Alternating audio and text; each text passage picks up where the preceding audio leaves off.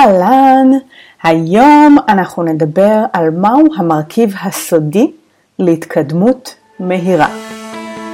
היי, שמי עדי מאור סיסו, ואחרי ששנים רדפתי אחרי הזנב של עצמי, למדתי שאפקטיביות לא אומרת שצריך לעבוד מסביב לשעון. זה בעיקר אומר להנהיג את החיים שלנו ולעצב אותם עם מה שחשוב לנו, וליהנות מהדרך. זה הפודקאסט של אפקטיבית. אהלן, מה קורה, מה העניינים, מה שלומכם? והיום אני מקליטה לכם פרק מיוחד מאיטליה. כן, עשיתי גיחונת קצרה לסופש לכמה ימים, כי אני מתארגנת על הסמינר הבא באיטליה. פעם בשנה אני עושה פה סמינר, כבר כמה פעמיים, אז זה שנתיים למעשה, וזו הולכת להיות השנה השלישית. ורציתי השנה לעדכן, לרענן, להביא משהו מדויק יותר. אני אוהבת לדייק את העשייה שלי, ובשביל לדייק אותה זה אומר גם המקום, הווייב, האווירה, ההרכבים, ואי אפשר לעשות את זה בשלט רחוק, הרבה פעמים כדי להרגיש שמשהו קורה כמו שאתם רוצים, וגם בואו, מדובר באנשים בסופו של דבר שמתפעלים את כל הדבר הזה, ורצוי לבנות את הקשרים האלה, ולא רק במיילים, אלא לראות את האנשים, לדבר איתם, ליצור את החיבור, את הקשר. בשביל זה צריך להגיע לפה. אז עשיתי את הגיחה הזאת כדי לראות מקומות חדשים, ומצאתי וילה מלון במיקום סופר פסטורלי, אבל לא יותר מדי רחוק. זה כאילו מרכזי, אבל זה לא. זה איטליה. יש נוף מדהים, פסיליטיז מדהימים, המלון, האנשים, צוות דובר אנגלית ברובו, שזה פלוס מאוד רציני וכו' וכו'. בקיצור, אני מאוד סביב זה, ובמקביל לקחתי את זה כסוג של סופש עבודה. אז בעצם אני, חוץ מהסיבוב מלונות, גם מסתובבת עם הלפטופ, יושבת לי בבתי קפה לעבוד. כרגע אני מקליטה לכם את זה בחדר במלון, כדי שיהיה יחסית שקט. לא הסאונד הרגיל שלי, אבל אני מקווה שתסתדרו עם זה. וניסיתי לחשוב מה בא לי לדבר איתכם היום, כי באמת אני יכולה לשתף אתכם, שכשאני מקליטה, אני פותחת את ה-Evernote שלי, כי יש לי מסמך ב-Evernote עם כל הפרקים שאני רוצה להקליט לכם, ונושאים שאני רוצה לדבר עליהם, ואני לא בהכרח הולכת לפי הרשימה בסדר כרונולוגי. כלומר, זה שכתבתי רעיון קודם, לא אומר שישר אותו אני אקליט. אלא אני מסתכלת על הרשימה, ואני שואלת את עצמי, מה בא לי לדבר איתכם היום? מה מרגיש לי מדויק השבוע? מה בא לי יותר בקלות, או שיש לי דוגמה טריה, או משהו כזה, ככה שאני מרגישה שזה זורם אנרגטית יותר טוב. ואז את הנושא הזה אני בוחרת, ורצה עליו. כי יש לי ככה בדרך כלל כמה נקודות, אבל אני לא מכינה לכם איזה תסריט, אני באמת מדברת איתכם, כאילו אתם יושבים כרגע לפניי, או בטלפון, או לא משנה מה בלייב. ואני עושה כמיטב יכולתי להעביר את המסר. וככה אני יוצרת את הפודקאסט הזה. באמת זה אחד הדברים שאני הכי נהנית מהם מבחינת יצירת תוכן ועבודה בעסק שלי, כי אני יודעת למרות שכשאני מקליטה את זה, זה כמעט בלתי נתפס שמישהו יקשיב, אבל אני יודעת שאנשים מקשיבים ועושים עם זה עבודה וחוזרים לפרקים, ובאמת אני רוצה להגיד לכם תודה על ההאזנה הזאת. ועוד רגע לפני שנצלול לתוכן, אני רוצה לשחזר הצלחות, כי אני בעד לשחזר הצלחות. בפרק הקודם ביקשתי שמי שמאזין לפרק יעשה צילום מסך, פרינט סקרין כזה, ישים צילום בסטורי, יתייג אותי בפייסבוק, לא משנה מה, כדי שאני אדע שאתם באמת מקשיבים לזה ומי מקשיב. וזו הייתה הצלחה מסחררת מבחינתי, כי אחר כך ראיתי מלא תיוגים בפייסבוק ובסטורי באינסטגרם. תמשיכו לעשות את זה. זה עוזר להעביר את המסר הלאה לעוד אנשים, זה מביא את התוכן הזה לאנשים שאולי לא נחשפו עליו קודם, זה מנגיש בכלל את הפלטפורמה החינמית המדהימה הזו של הפודקאסט. אז אני מאוד אעריך את זה, אם תעשו פרינטסקרין, תתייגו, תשתפו, ואם אתם רוצים לכתוב עוד כמה מילים של עצמכם, זה יהיה מבורך, ואני מאוד מעריכה את זה. עכשיו לנושא שלנו היום. בחרתי טייטל כזה שנקרא המרכיב הסודי להתקדמות מהירה. וניסיתי לחשוב מה אני רוצה להביא לכם פה בעצם. הסיבה שבחרתי את הנושא הזה היא שאני בחודש של מומנטום. חודש אוקטובר גם במועדון אפקטיב וגם במועדון נקסט לבל וגם עבור עצמי, זה חודש של יצירת מומנטום. יצירת מומנטום לחודש, אבל בכלל לכל השנה, כי מתחילים המון דברים. בסוף החודש מתחיל קורס מאמנות חדש, שכבר הולך ומתמלא, ככה שמי שזה מעניין אותה, אז תיצרו איתי קשר. תוכנית אפקטיב, תוכנית הליווי שלי, שגם אני בשיא הרשמה עכשיו. שוב, מי שזה מעניין אותה, אז תפנו אליי. ועוד קורס מנהלים, ועוד שיתופי פעולה, ובין לבין כמובן כל השיווק של הדבר הזה, וכולם מתעוררים אחרי החג והתרדמת של הקיץ, ופונים אליי וטה. ולכן צריך גם לדעת לנהל את המומנטום הזה כמו שצריך, ובמועדון אפקטיב ונקסט לבל דיברתי על זה די הרבה. בשיחות איתם הצפתי 9 תנאים להצלחה.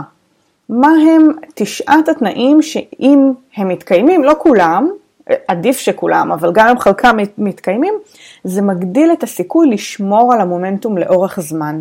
ומי לא רוצה מומנטום? שמתחילים משהו, בעיקר חיובי, כן? שמתחילים משהו, אנחנו רוצים שיהיה לנו קל, התחלנו איזה הרגל, אז שהוא יחזיק מעמד, עשינו איזה שינוי, אז שהוא יחזיק מעמד. לא משנה מה, אנחנו רוצים שישמר איזשהו מומנטום חיובי להצלחות שלנו, ומן הסתם אם יש מומנטום שלילי, אז גם לדעת לשנות אותו. ואני מיד אתן לכם בריף על 9 האלה, אני רק אגיד שהם פה באיטליה, היות וגם היה לי זמן לחשוב, וזמן עם עצמי, נפל לי הסימון על איזשהו מרכיב סודי נוסף, שאולי הוא מסתתר בין כל הסעיפים, ואולי הוא אפילו ברור מאליו, אבל ניסיתי לחשוב פשוט מה גורם לי כל הזמן להיראות, כי אני אומרת להיראות, כי זה לא תמיד ככה, שאני נעה מהר, שאני עושה דברים, שאני מתקדמת, או אמיתי, מה גורם לי כל הזמן לעבור לדבר הבא, ולעשות דברים לאורך שנים, ולפתח אותם, ובעצם לשמור על מומנטום בקנה מידה רחב, כן? לאורך תקופות, לא עכשיו בשבוע הקרוב. אז מיד אני אגיע למרכיב הסודי, אני רק אתן לכם בריף על 9 התנאים שאותם לימדתי בהרחבה במועדון, הם common sense, אוקיי? הם די הגיוניים, אז אני אעבור ככה מהר. אחד זה באמת שתהיה לי סיבה מספיק טובה לשמור על המומנטום, אני צריכה שתהיה לי בהירות לגבי העניין הזה של למה בכלל להתאמץ. 2, תזכורות לסיבה. אני רוצה שיהיה לי באמת דברים ויזואליים מבחוץ שיזכירו לי למה זה חשוב לי, כי אני לא בונה על זה שאני אזכור לנצח כל הזמן עם כל הלחצים וכו'. אז תזכורות חיצוניות. 3, מחויבות חיצונית. אתם יודעים, כשאנחנו מתחייבים למשהו או למישהו, הרבה יותר קל לנו, יש לנו עוד איזה אלמנט של מוטיבציה, במיוחד אם אתם אנשים שמונעים מהתחייבויות חיצוניות ואתם מכירים את זה בכם, תנצלו את זה לטובתכם, לטובת דברים שאתם רוצים, מחויבות חיצונית. 4, התארגנות מראש. לא נראה לי שאני צריכה להרחיב על זה, באמת כמה שנתארגן ונכין את הדברים מראש יהיה יותר קל. 5, שיהיה פשוט, מה שלא פשוט לא קורה, ואני מדברת על זה המון, אז הנה זה עוד סעיף פה. 6, תנאים סביבתיים, הסביבה הפיזית שלי, כמה היא מאפשרת לי לשמור על המומנטום. התנאים האנושיים, 7, התנאים האנושיים, כמה אני בסכרון עם הסביבה האנושית שלי, על הדברים שאני רוצה לייצר בהם מומנטום. 8, תדירות המומנטום, כלומר, האם אני מצליחה לעשות את זה בתדירות גבוהה יחסית לדבר, כי ככל שזה בתדירות יותר גבוהה, זה יותר קל, יש אנרציה, אוקיי? יותר קל. ו9, סעיף אחרון, זה איסוף הוכחות או הצלחות. כשאני בעצם בונה איזשהו מאגר שבו אני אומרת, הנה זה עובד, זה וזה עובד, והנה הצלחה, ובעצם הספירלה הזאת מתחילה להתגלגל. אני אוהבת להשתמש לפעמים בכדור שלג, כן, למרות שזה דימוי כזה, אולי קצת שלילי, אבל אתם יכולים להבין את הרעיון, שאני מתחילה משהו ואז יש הצטברות חיובית שגדלה וגדלה וגדלה. אלה היו 9 התנאים להצלחה. סיבה, תזכורות, מחויבות חיצונית, התארגנות מראש, שיהיה פשוט, תנאים סביבתיים, תנאים אנושיים, תדירות גבוהה ואיסוף הוכחות. עכשיו, מהו המרכיב הסודי שטובה את כל הסעיפים האלה, והוא כל כך חשוב בעיניי.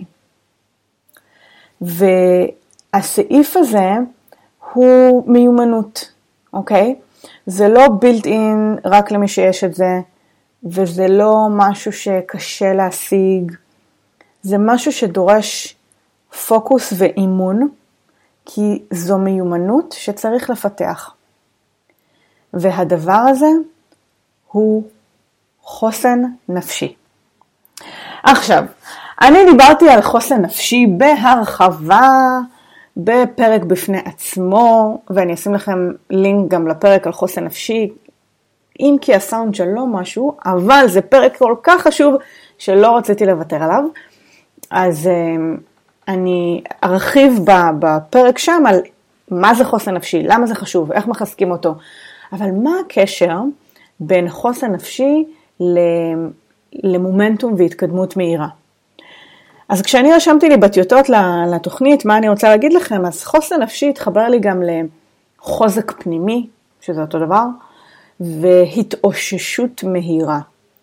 כי זו הגדרה של חוסן נפשי, זה כמה מהר בעצם אני מצליחה להתאושש אחרי משבר, אחרי שעה, אחרי שבוע, אחרי שנתיים, מה טווח ההתאוששות שלי. וכשאני מצליחה להתאושש מהר, תחשבו כמו על ילד, אתם מכירים את הילדים האלה תכף אני אשלים את המשפט שלי, אני מתחילה משפטים ואני לא משלימה אותם, אבל כל עוד אתם זורמים איתי, הכל סבבה. אתם מכירים ילדים שמשחקים בגינה וזה, ואתם רואים שהם משתוללים, ואתם אומרים לעצמך, וואי, וואי, וואי, עוד שנייה ייפלו על הברכיים, עוד שנייה ייפתח פה איזה משהו, ואז הם רצים, אולי נופלים שנייה, נופלים ככה על הברכיים, ואתם אומרים, וואי, וואי, זה בטח כאב, והם קמים, או הילד הזה קם, מנקה כזה את הברכיים, מסתכל על ההורים שלו, אם ההורים שלו כזה קול, אז הוא גם כזה קול, ובהנחה שזה לא באמת כואב, וממשיך הלאה, התאושש מהר, ניקה את הברכיים, חזר לענייניו, כי יש לו מטרה יותר חשובה כרגע מדרמות, זה לשחק, להיות עם החברים וכו'. ויש ילדים שנוחתים, אותה מכה, אותה עוצמה, מסתכלים על ההורים שלהם שעושים כזה פרצוף שספגו את המכה במקום הילד, ואז הילד חושב רגע, והוא בודק, והוא מבין שזה קצת כואב לו, ואז כל המיקוד משתנה, האנרגיה משתנה, ויש בכי, ויכול להיות דרמה קטנה, דרמה גדולה, ופתאום הוא שכח מהמטרה המרכזית שלו, ומתרכז בכאב, ואז ההתאוששות היא הרבה יותר איטית, כי הפוקוס השתנה, וזה דפוס שחוזר על עצמו גם אצל מבוגרים. כשאנחנו מקבלים איזושהי מכה, עכשיו יש כל מיני סוגי מכות, בסדר? קחו את זה לאיזה עולם שאתם רוצים, משהו קטן, משהו גדול, כל אחד ואיך שזה מתחבר לו. אבל כשאנחנו מקבלים איזושהי מכה בחיים, בין אם היא קטנה או גדולה, אנחנו בוחרים איך להגיב אליה. אנחנו סופגים שנייה את הכאב רגע, מרגישים את הברכיים, מנקים וממשיכים הלאה, או שאנחנו סופגים את הכאב, מרגישים אותו, ואז מעצימים אותו, ומחזקים אותו, ועושים עוד יותר דרמה, ומסתכלים החוצה לראות מה זה, ועוד יותר מגדילים את זה, ואז ההתאוששות מהדבר הזה היא הרבה יותר גדולה. עכשיו, אני לא אומרת שאין דברים באמת אמיתי כואבים בחיים.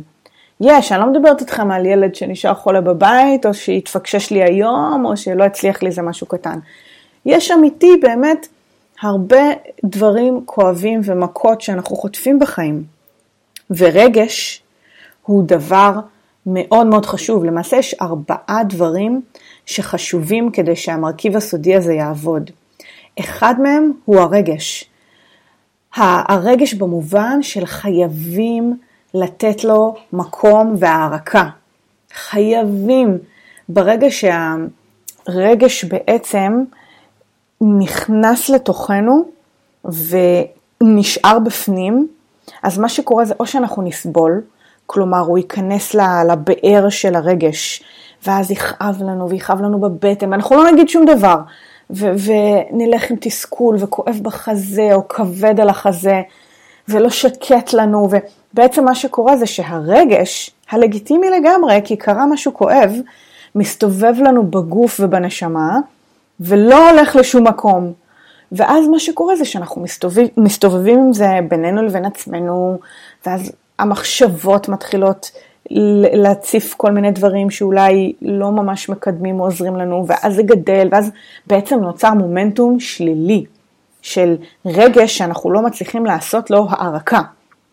הדרך הנכונה להתאושש מהר, זה באמת לעשות לרגש הערכה, במובן של כמו לתת לו לזרום דרכנו.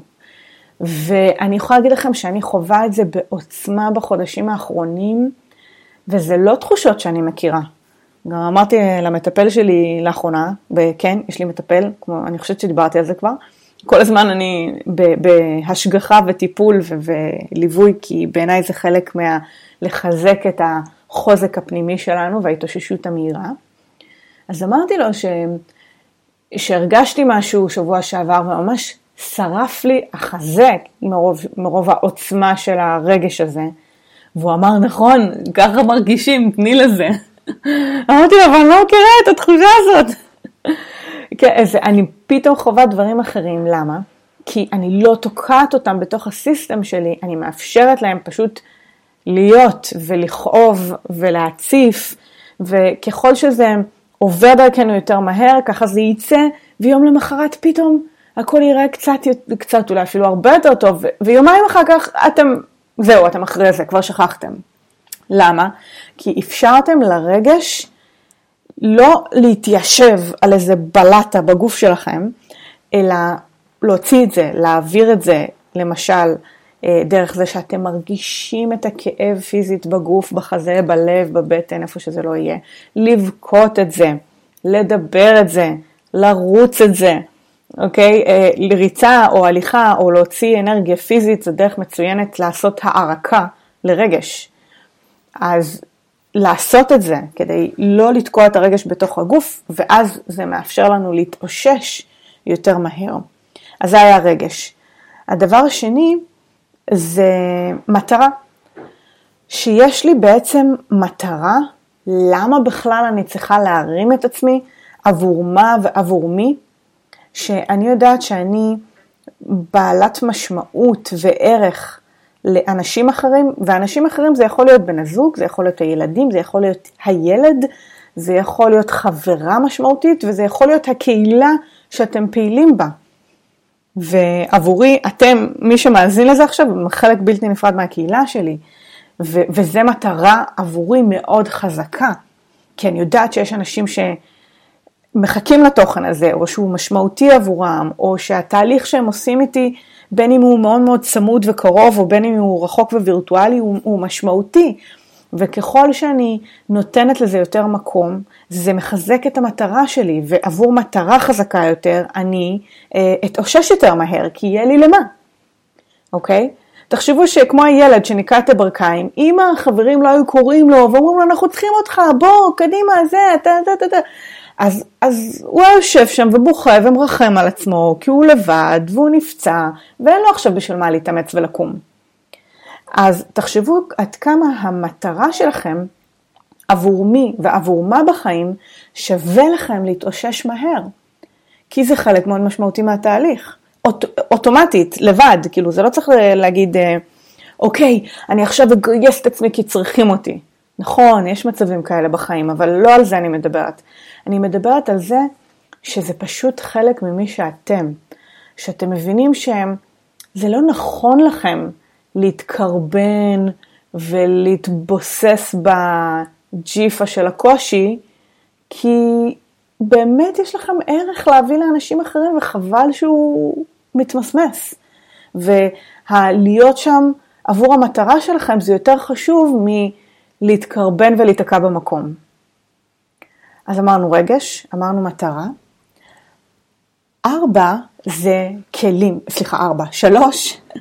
3 זה כלים. כלים במובן שאני רוצה לדעת איך להתאושש מהר. אני רוצה לדעת איך לחזק את החוסן הנפשי שלי. אני רוצה לדעת איך להתמודד עם מצבים כשלא הולך לי ולעשות דברים אחרת. אז קודם כל שוב אני אפנה אתכם לפרק של חוסן נפשי, כי זה כלים לחזק את החוסן הנפשי שלכם. זה 1. 2, יש המון דרכים לרכוש כלים. הנה הפודקאסט הזה, שהרבה מהפרקים הם פרקים מאוד פרקטיים, עם כלים קונקרטיים לפעולה. להצטרף לתוכניות ליווי, אפקטיב, שנפתח עוד מעט, הוא בעצם מסע שלם, זו תוכנית שלמה שכל המטרה שלה היא לתת כלים להתנהלות אפקטיבית יותר, מאוזנת יותר, חכמה יותר, ספר, כל מיני ערוצי יוטיוב למיניהם. העולם היום מלא מלא מלא כלים. התירוץ הזה של אני לא יודעת איך לעשות את זה, לא תופס בעידן של ידע. ואנחנו בעידן הידע. ולהגיד אני לא יודעת איך לעשות את זה, זה סוג של, אני אגיד במחאות, בורות מבחירה. ולא בקטע טוב. כי הרי פשוט נכנסים לגוגל, עושים איך לעשות ומקבלים 1,000,001 תשובות. ואפשר לפענח את הדרך. איך אתם חושבים התחלתי לעשות פודקאסט מהשמיים? לא, עשיתי מחקר. נכנסתי לגוגל, שאלתי את גוגל איך עושים פודקאסט, באנגלית נגיד, או בעברית, זה לא משנה. והתחלתי לעקוב אחרי פירורי הלחם. ואפשר לעשות את זה בדרך הארוכה באמת, כמו שאני נוטה לעשות, כי אני איכשהו תמיד פורצת את הדרך בהרבה תחומים, אז אני מוצאת את עצמי גם חוקרת על הרבה תחומים, ואוספת פירורים, וזה מה שאני אוהבת, ואני טובה בו, וזה סבבה.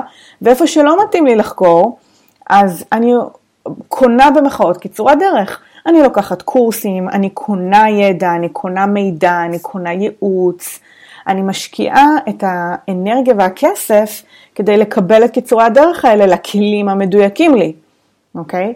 אז כלים זה משהו מאוד מאוד חשוב. תשאלו את עצמכם כרגע מה הכלים שיעזרו לכם להתאושש מהר יותר. כלים לחזק את הביטחון עצמי, את החוסן הנפשי, להתנהלות פשוט יעילה יותר, שתמנע מהרבה בלת"מים להצטבר בחיים שלכם. כי אנשים לפעמים פשוט נשברים מעומס הבלת"מים של כל החיים שלהם רצופי כיבוי שריפות. וזה לא חייב להיות ככה.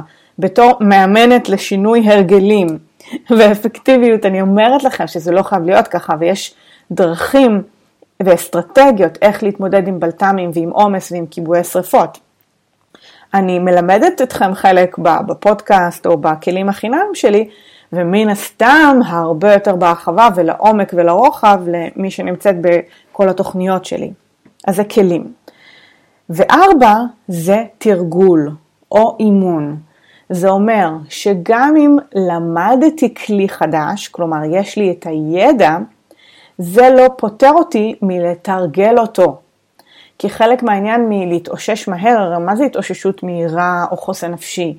בסופו של דבר זה מיומנות פרקטית. זה אומר שזה פעולה, כן? איך אני מביאה את עצמי ממצב של אני תקועה או לא עושה כלום או מתקרבנת או כואב לי ואני לא מצליחה להרים את עצמי, לזה שאני אדע איך להרים את עצמי. אני אגיד לכם לשם הדוגמה, כן? אני למשל אומרת לעצמי כל מיני דברים. נגיד, הרגשתי את הרגש, בכיתי, כאבתי, תוסכלתי, וקמתי למחרת ואני קצת יותר טוב, אז אני שואלת את עצמי, אוקיי, מה המטרה שלי להיום? מה הכי חשוב לי שקשור לכאב או לא קשור לכאב, שחשוב לי לעשות היום? עבור מי אני עושה את המאמץ? בום, מעביר אותי עוד יום. אני יכולה לעבור יום אחרי זה ולהגיד אוקיי, או שבוע אחרי ולהגיד סבבה. עברתי את המהמורה הזאת, מה אני יכולה ללמוד ממנה כדי להשתפר בפעם הבאה? יופי, לקחים. ואז מה אני עושה עם הלקחים האלה? איך אני מטמיעה אותם במערכת שלי, בהרגלים שלי, כלומר בסיסטם של איזשהו התנהלות, אני עושה לי צ'קליסט, אני כותבת את זה איפשהו, מה אני עושה עם הדבר הזה כדי שזה לא יקרה עוד פעם, או כדי שאני אלמד מזה, או כדי שאני אשתפר לפעם הבאה. אז זה החיבור בין הכלים לתרגול, ובין כל הסיסטם הזה בעצם ביחד, הרגש, מטרה, כלים, תרגול. כי זה שוב לא חוכמה לדעת דברים, חוכמה לעשות אותם. תובנות בלי פעולות לא ייקחו אתכם רחוק. אז תזכרו שבסופו של דבר האימון על כל הדברים האלה ביום יום שלכם, בשבוע שלכם וכו', זה מה שיגרום לכם בסופו של דבר ברגע האמת להתאושש מהר יותר, כי המיומנות כבר תהיה קיימת. ומפעם לפעם אני יכולה להגיד לכם שמאירוע לאירוע, או מכה, או בלטם, או לפעמים זה אותו דבר שאני חווה על רצף החיים כמה פעמים, זה משתפר. כלומר, סתם, בוא ניקח אפילו הדבר הכי קטן, לקוחה אמרה לי איזה משהו, את אותו משפט נגיד, שלקוחה לא מרוצה מאיזה משהו, ופעם, לפני שנתיים, יכלתי להגיב לזה בצורה כאילו נורא דרמטית, ולקחת קשה, וזה היה משתק אותי לכמה ימים, ולא הייתי יודעת מה לעשות עם זה וכו'. והיום אני יכולה לחוות את אותו אירוע בדיוק, אבל אני אתנהל עם זה אחרת לגמרי, אני אדע איך להתאושש מזה יותר מהר, אני אדע להפיק את הלקחים יותר מהר, אני לא אקח את זה כל כך אישי, או לפחות לא לכל כך הרבה זמן, כי אני אדע איך להתגבר, ולקחת את זה למקום מעצים, אני אדע בזכות זה איך להגיב לצד שנמצא מולי, אם יש צד, לא תמיד איזה אירועים שיש להם ממול צד נוסף, וכל זה כי שמתי דגש על המרכיב הסודי להתקדמות מהירה. עכשיו, בואו נחבר לכם את החתיכה האחרונה בפאזל, כי עד כה הפרק דיברנו על בריף, על 9 התנאים לשמירה על המומנטום, דיברתי איתכם על המרכיב הסודי של החוזק הפנימי ומה 4 דברים שאני צריכה כדי שיהיה לי חוזק פנימי, שזה רגש, מטרה, כלים ותרגול. עכשיו, איך כל זה קשור להתקדמות מהירה, שזה החלק הקל בכל הסיפור הזה, שברגע שאני בתוך המומנטום, ואני מייצרת לי את התנאים להצליח, ואני מתקדמת, וקורה משהו, בום, אני יודעת איך להתרומם מזה מהר, ולכן ההתקדמות שלי על ציר הזמן, היא הרבה יותר מהירה. ובגלל זה אתם יכולים למצוא אותי, עושה, שוב, במידה שמתאימה לכם, כן, אבל אתם יכולים למצוא אותי, עושה את הקורס, ואת הזה, ועוד משהו, ומתכננת כבר, נגיד עכשיו אני עובדת על טוסקנה, שזה, לא טוסקנה, איטליה, סליחה, שזה הסדנה הבאה בפברואר, ואני חושבת מה, וכו' וכו'. אז אמנם דיברתי בקודם קצת, אבל מה שאני רוצה להגיד בזה, שיש וייב כזה של תנועה קדימה, יש וייב של, אני קוראת לזה אש, אוקיי? עכשיו, לא כולם אש במהות שלהם, לא כולם יש להם את הדרייב הזה, וגם לא צריך שיהיה, לכל אחד בעולם יש את הטמפרמנט שלו, את הקצב המדויק לא, וזה סבבה לגמרי. החוכמה היא ביחס אליכם, כמה מהר אתם מצליחים להתאושש, וכמה אתם בעצם מצליחים בזכות זה להתקדם מהר ביחס אליכם, ולהישאר במומנטום לאורך זמן, ולהשיג את המטרות שלכם, כי רק דרך עקביות תשיגו את המטרות הגדולות באמת, ומה ששווה להתאמץ עבורו. אז אני מאוד מקווה שלקחתם תובנות חדשות מהפרק הזה.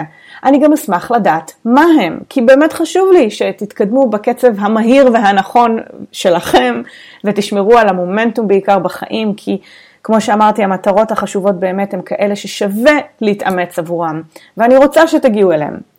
אז מה אהבתם, מה לקחתם, מה אתם יוצאים מהפרק הזה הפעם? אני אשמח שתכתבו לי או בפייסבוק, באינסטגרם, במייל שלי, adi@adimaosiso.co.il, או כמובן תחת הפוסט בבלוג שיעלה תחת אותו שם, ב-adimaosiso.co.il. לא לשכוח לעשות פרינט סקרין, לשתף בסטורי עם תובנה שלקחתם, או כל דבר שתרצו, זה מפיץ את המסר הלאה, וזה הכי חשוב. תודה שהייתם איתי, ואנחנו נתראה בפרק הבא. ביי בינתיים. התוכנית שלנו אולי הסתיימה, אבל השיחה שלנו ממש לא חייבת להסתיים. אתם מוזמנים להיכנס לאתר הרשמי שלי, ל-adimaosiso.co.il.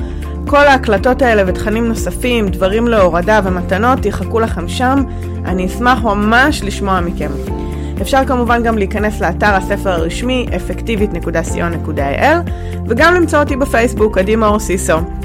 מי שממש השקיע או מי שממש תשקיע תוכל להיכנס לקבוצת המתכננות.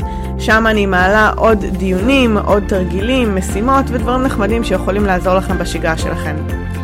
ודבר אחרון, אני מזכירה שהספר שלי, אפקטיבית, נמצא בכל חנויות הספרים וכמובן בחנות באתר שלי, אז מי שאין לה עדיין עותק, למה את מחכה?